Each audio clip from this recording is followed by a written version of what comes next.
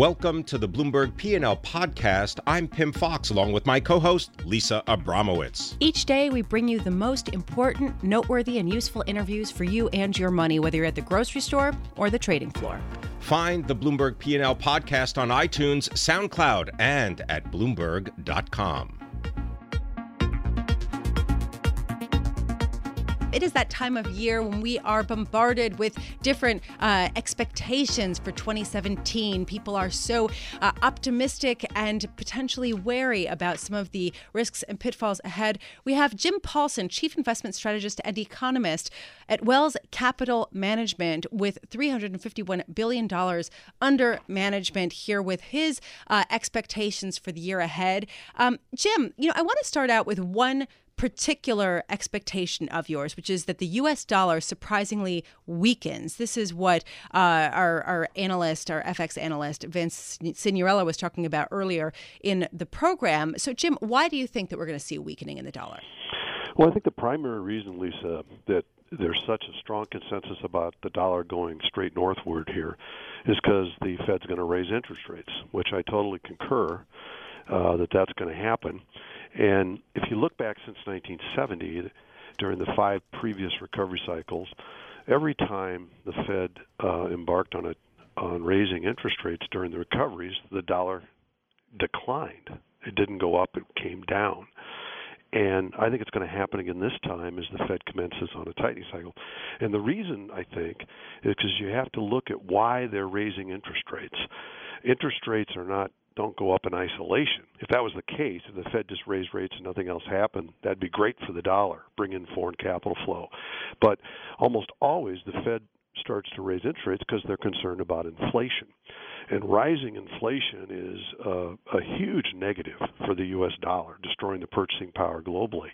And usually when the Fed's involved in a tightening cycle, it means that inflationary expectations are rising, there's concerns about being behind the curve, and the dollar is sold. Jim Paulsen, tell us your thoughts about treasuries, specifically the 10-year, and then also when I get your ideas about wage inflation and consumer inflation, maybe some numbers. Yeah, Pimm, I think that we've got a backdrop as we head into this year, not only of a pickup in U.S. Growth. The reports just keep coming in every day, a lot better than expected, and we're probably going to do 3% growth this year in the United States. But we got to pick up around the globe. The manufacturing and commodity price recovery is happening everywhere. And I think we got one of the rare synchronized bounces in global economic activity going on as we head into this year. And it happens to come at the precise moment that the U.S. has finally returned to full employment in this recovery for the first time. So we're going to see the first acceleration on fully employed economy. I think wages are going to go up quite a bit in the next year, maybe 3.5% to 4% year on year by the end of the year. I think headline and core inflation, maybe CPI, move towards 3%. And I think that's going to be a very uncomfortable situation, both for the Federal Reserve and for bond vigilantes. I wouldn't be surprised if we see the 10-year yield spike above 3.5% to 3.75% at some point during the year.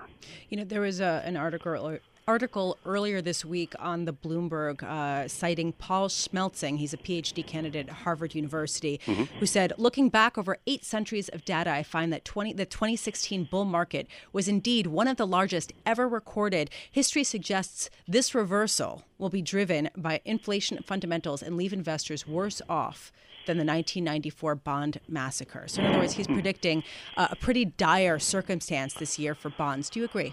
Well, I do in this sense that, we've pegged free market prices throughout the United States history. We pegged the dollar, much early post-war period. We pegged gold at $35 an ounce. The Fed regularly pegs the funds rate in the implementation of monetary policy. But we have never, I don't think, in the history of the United States, exercised this massive of an artificial pegging of an important free market price. We're not just pegging the short-term interest rate. We're pegging the entire sovereign yield bond curve across from cash to 30 years, and we're doing it not just in the United States, but we're doing it all over the globe. This is the mother of all pegs. And we are finally, the elephant is going to lift off that peg. And in the balance of this recovery, we're going to start the process of the great unwind of that artificial price setting. And I think because rates have been low for so long, because we've developed a population and culture worried about deflation, reversing that suddenly is going to be shocking for most participants, including bond and stock investors. And I do think there's going to be some pain associated with the unwind of this great yield peg. Jim, I want to continue with your animal theme, perhaps even animal spirits theme. You say that we are going to enter or are in a bunny market. It's not a bull, it's not a bear, it's a bunny market. Well, how do you profit from a bunny market? What do you invest in and what do you stay away from? Yeah. Well, I think that the reason I say a bunny market is because I think a bear market, Pimm, is not likely until the next recession. And I don't see that happening this year or maybe for the next few years. So I don't really think we're in a bear. A bull market, a lot of the foundation of this bull has already been spent. We can't take P multiples from 10 to 20 again. We've already done it. We can't lower yields from 6% to 1. We've already done it. We can't have chronic disinflation. We're going to deal with inflation, challenging valuation levels. We're going to have rising rates now, and the Fed's moving to the sidelines. A lot of the earnings cycle is not going to be near as good going forward now that it's mature. So the bull camp, too, is left. So what are you left if you're not in a bull, you're not in a bear? I would suggest a bunny. And what the bunny is, it's an animal that hops around a lot but doesn't go very far. And I think that's what we're in. I still think we're going to move higher over the next few years, but much, much less on buy and hold than what we've done up till now. The best of the bull is behind. Many things you can do in this. I think bunnies often happen in the second half of recoveries once you reach full employment. They tend to have more inflationary and interest rate overtones about them. Right. And they also tend to be hoppy. So a little market timing, if the bunny hops up big, coming back to risk off. If the bunny hops down big, going back to risk on, using a little bit of that makes sense. Overall, I think one way to deal with this is maybe to move away from the United States, because I think much of the rest of the world is behind us in this recovery cycle, and they're not in the bunny market yet. They might still be more in the bull phase. I don't know if people would really want to consider the 2017, the year of the bunny. What do you think? What do you think, Pimm? I don't know. It's the year of the rooster, but it's also maybe the year of the bunny. Who knows? I like that. Maybe we'll call him Jim Bunny Paulsen. He is the chief investment strategist and economist for Wells Capital Management, helping to manage more than $350 billion.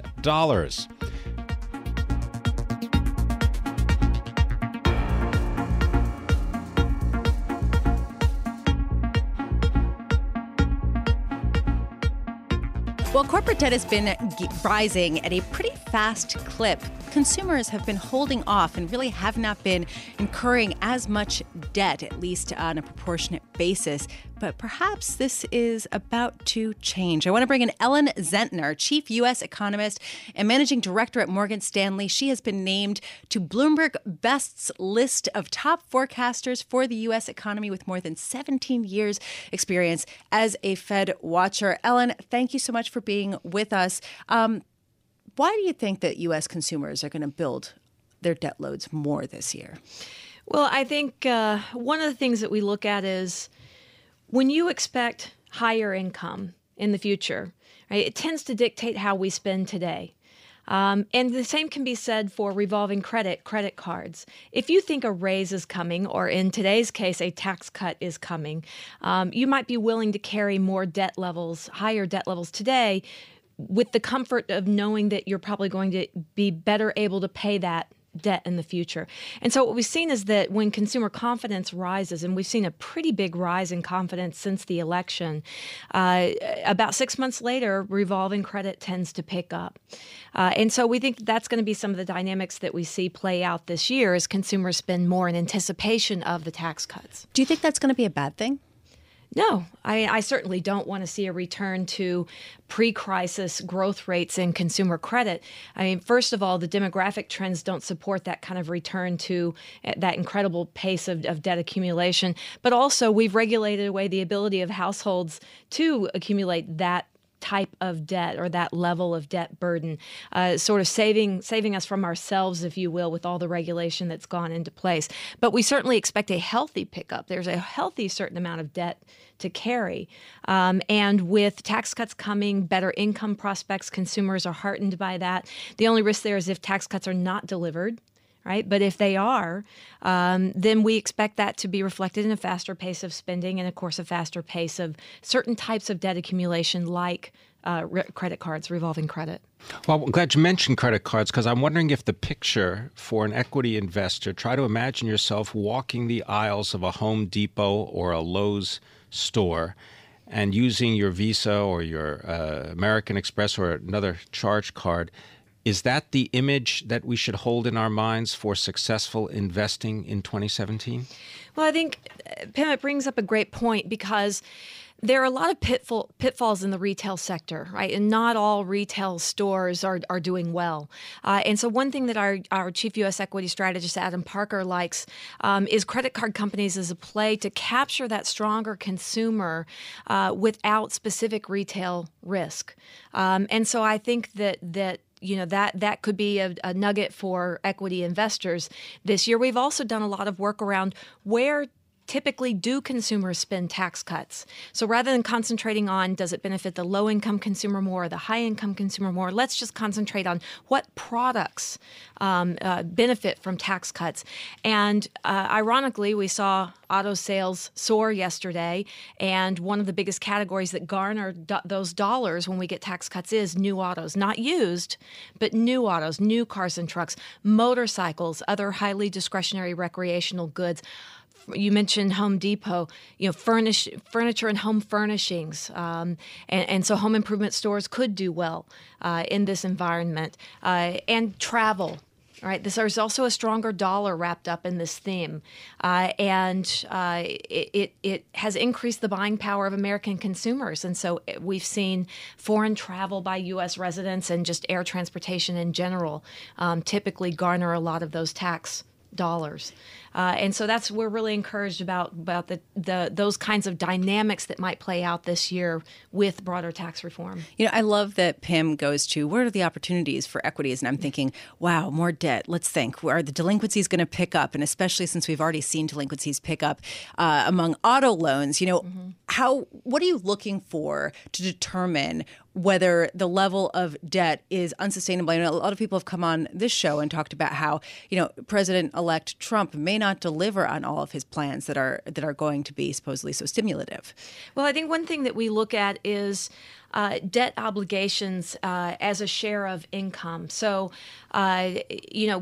pre-crisis or leading up to the financial crisis, debt as a share of disposable income peaked at 135%. Pretty incredible. And since that time, we've cut debt so much, and with incomes rising, we've cut that back dramatically.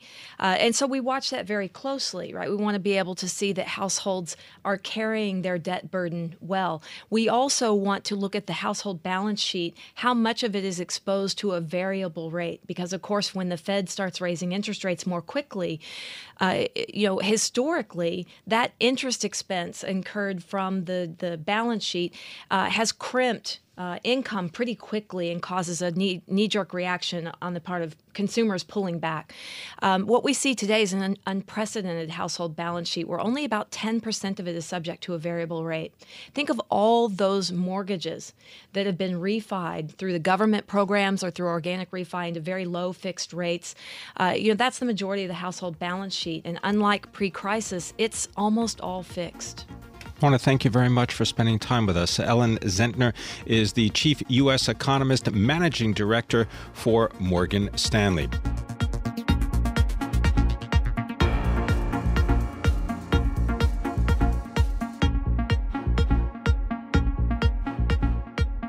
I want to bring in Dave Wilson, Bloomberg stocks columnist, to tell us what's going on in the market. And Dave, I just look at retail, and it is a wreck today. Yes and no, Pimm. I mean, it's an interesting sort of contrast going on here. And I bring this up because, sure, if you look at the department store chains, they are taking quite the hit. Macy's down 14%, Kohl's down 18%. Both those companies coming out late yesterday with the holiday sales figures that were worse than analysts were expecting. JCPenney down 7% as well. Nordstrom down 8%. And I bring this up. I was actually just looking at this for a markets blog we do here for the Bloomberg Terminal. I'm one of the contributors to the blog. The S&P 500 department store index is now down 14%, headed for its biggest loss ever. It is a component of the broader S&P 500 retailing index. And you want to know how that's doing? It's down 0.2%. So basically, what's happening is that the retailing index, the broader one, has Amazon.com. Amazon benefiting at the expense of the likes of Macy's and Kohl's and Penny's and Nordstrom. That stock's up, so it's actually helping to hold up the retailing index. And you can throw in, while you're at it, Netflix and Priceline Group in terms of today's performance. And what do those companies have in common with Amazon? You're talking about internet-based businesses. So what's really happening here, it's another marker in terms of the broader shift that's going on in retailing. People don't want to go to the store. They want to go to the website, buy what they want, have it shipped to the house, or maybe to one of the stores for pickup, but that's as far as it goes. And that's what's happening here. And we're seeing that play out in terms of the holiday sales figures. And a whole lot of retail stocks are down, no question. Nonetheless, it's more of a transitional story than a people don't want to shop story. You know, another part of this story is the dollar. And there was this incredible strengthening of the U.S. dollar last year to the strongest level in more than a decade. A lot of people thought that this rally would only gain steam as President-elect Trump's policies were implemented. I want to bring in someone who's going to cast some shade on that.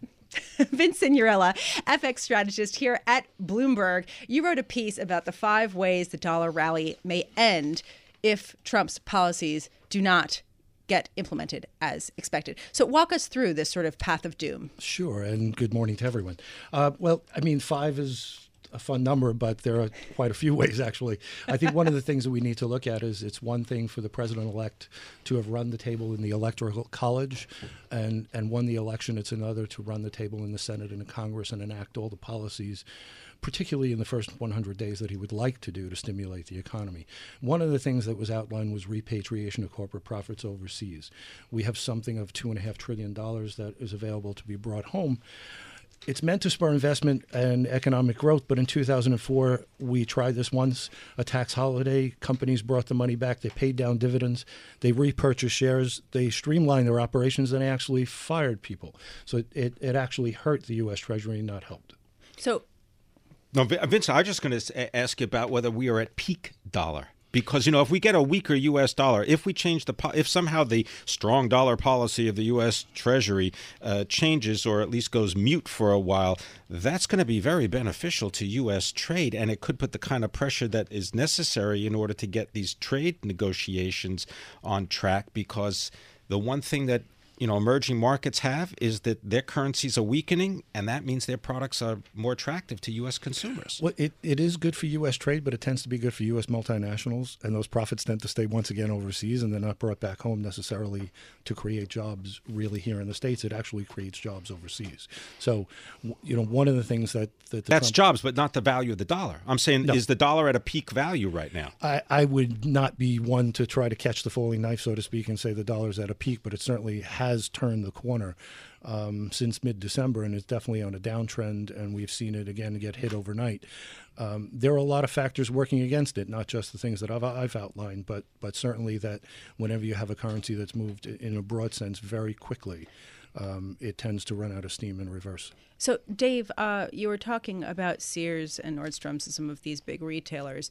How much in their equation does the dollar factor? Well, only to the extent that, we're talking about what does it cost them to, say, import the products they're going to sell? And by the way, I would take issue with the idea of Sears as a big retailer. It's the incredible shrinking retailer.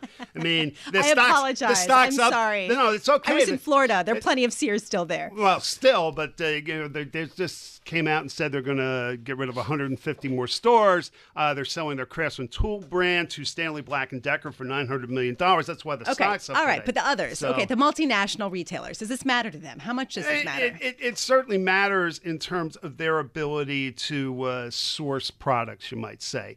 And it matters, more broadly, let's be honest. And I bring this up because we got results out of Constellation Brands today. This is a company that's in the beer, wine, and spirits business. Corona and Modelo. Those are the two big brands. So we're talking about Mexico, and certainly that's kind of front and center when it comes to currencies at this point. And actually, their earnings beat analyst average estimates in Bloomberg survey for the fiscal third quarter. Here's the thing, though. It was all about tax advantages from reinvesting foreign earnings. And so, that's sort of really front and center. And the stock's down in the wake of their results, even though, like I said, they beat estimates. And it's one of the worst performers on the day in the S&P 500, down 5.7%. Well, so Vince, what are you looking for to sort of be a marker for how much more the dollar could potentially fall? Well, I mean, one of the things, just to quick point on what Dave was saying, is that one of the Trump policies is a consumption or a destination tax. If that is enacted, and essentially what that does is it'll say where goods are consumed is where the tax will be applied. So if we bring product from Mexico, for instance, there will be a tax placed on it. It's the equivalent of a tariff, raises the price of goods, raises inflation, essentially will weaken international corporate profits, and that will weaken growth. That type of process is a quasi-protectionist amendment and would certainly weaken the dollar. Well, if the dollar gets weaker, does that mean that the Federal Reserve gets to normalize U.S. interest rates? Well, one of the things about the dollar, it's a sort of a back-of-the-envelope calculation, is that a 4% trade-weighted move in the U.S. dollar, either up or down, is equivalent to roughly 25 basis points for the Fed. So if the dollar would drop by 4%, that essentially loosens financial conditions, makes the Fed's job easier. Thank you very much for joining us. Always a pleasure. Vincent Cignarella, he is a FX strategist for Bloomberg. He knows everything about currencies, and he knows everything about stocks. Dave Wilson, Bloomberg stocks columnist.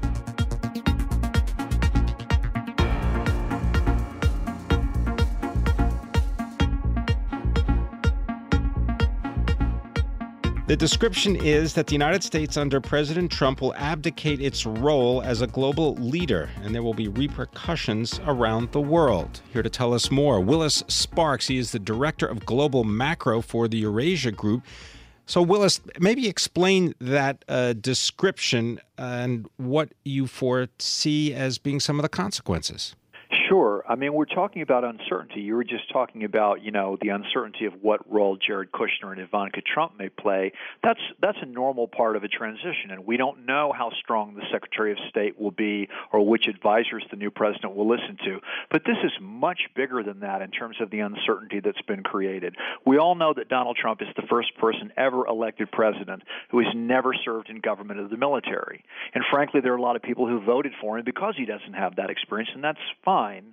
But the rest of the world is thinking, what does this mean for the role that the U.S. intends to play? And Donald Trump, if you take him at his word, a lot of the things that he said, his America First approach to U.S. foreign policy will be one which looks out for American taxpayers, the interests of American voters, without regard for the impact on broader stability around the world.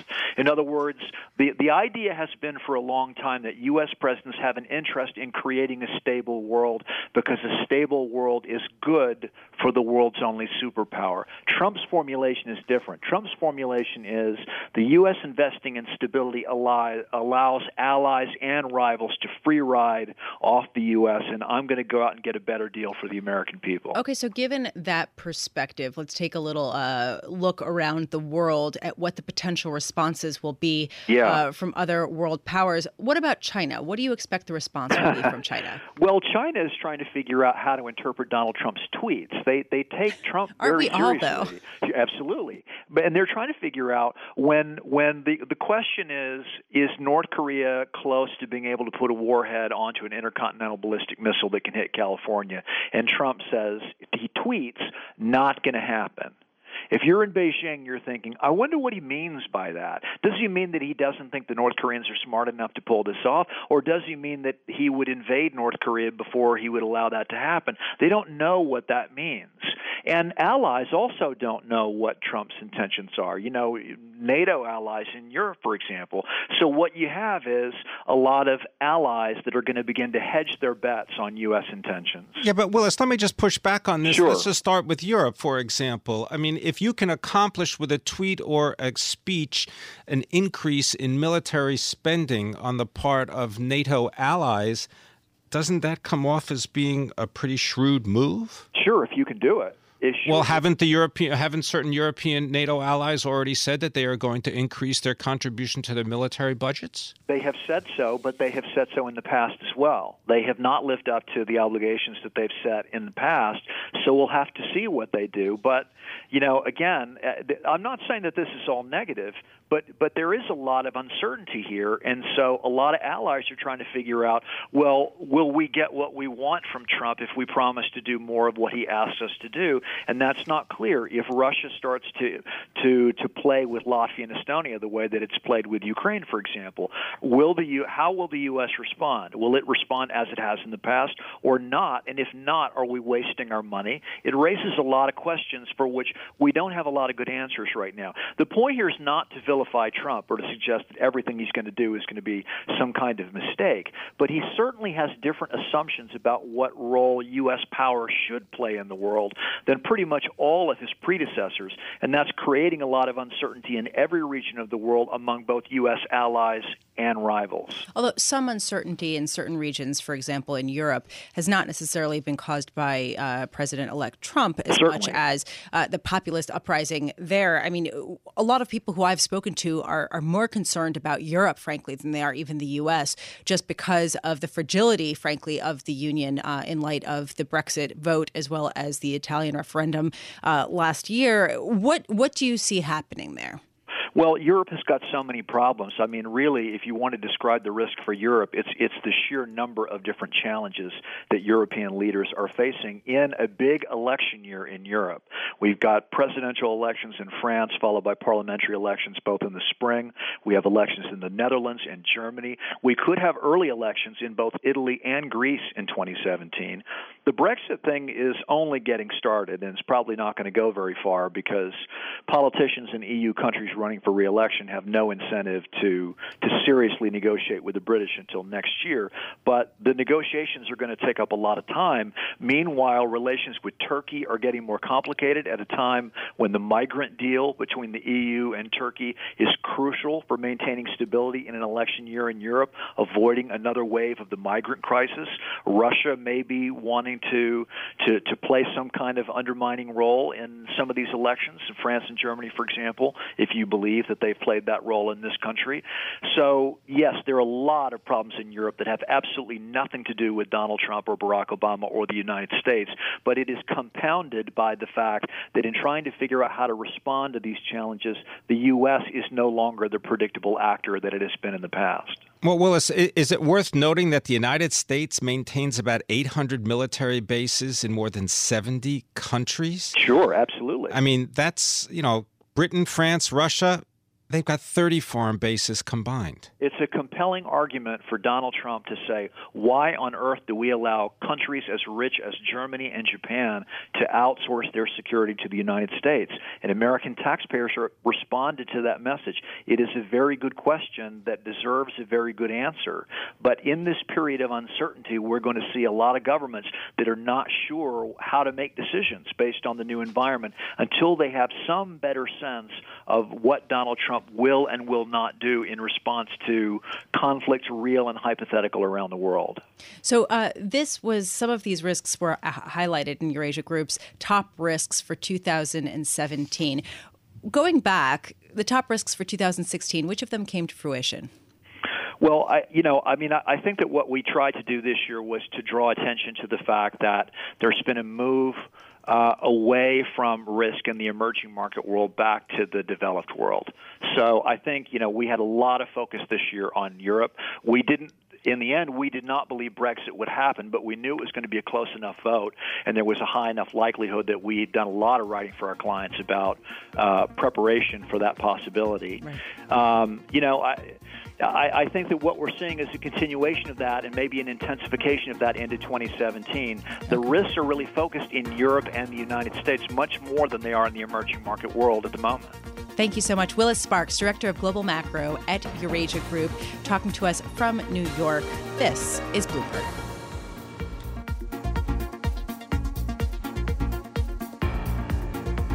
Thanks for listening to the Bloomberg P&L podcast. You can subscribe and listen to interviews at iTunes, SoundCloud, or whatever podcast platform you prefer. I'm Pimm Fox. I'm out there on Twitter at Pimm Fox. I'm out there on Twitter at Lisa Abramowicz1. Before the podcast, you can always catch us worldwide on Bloomberg Radio.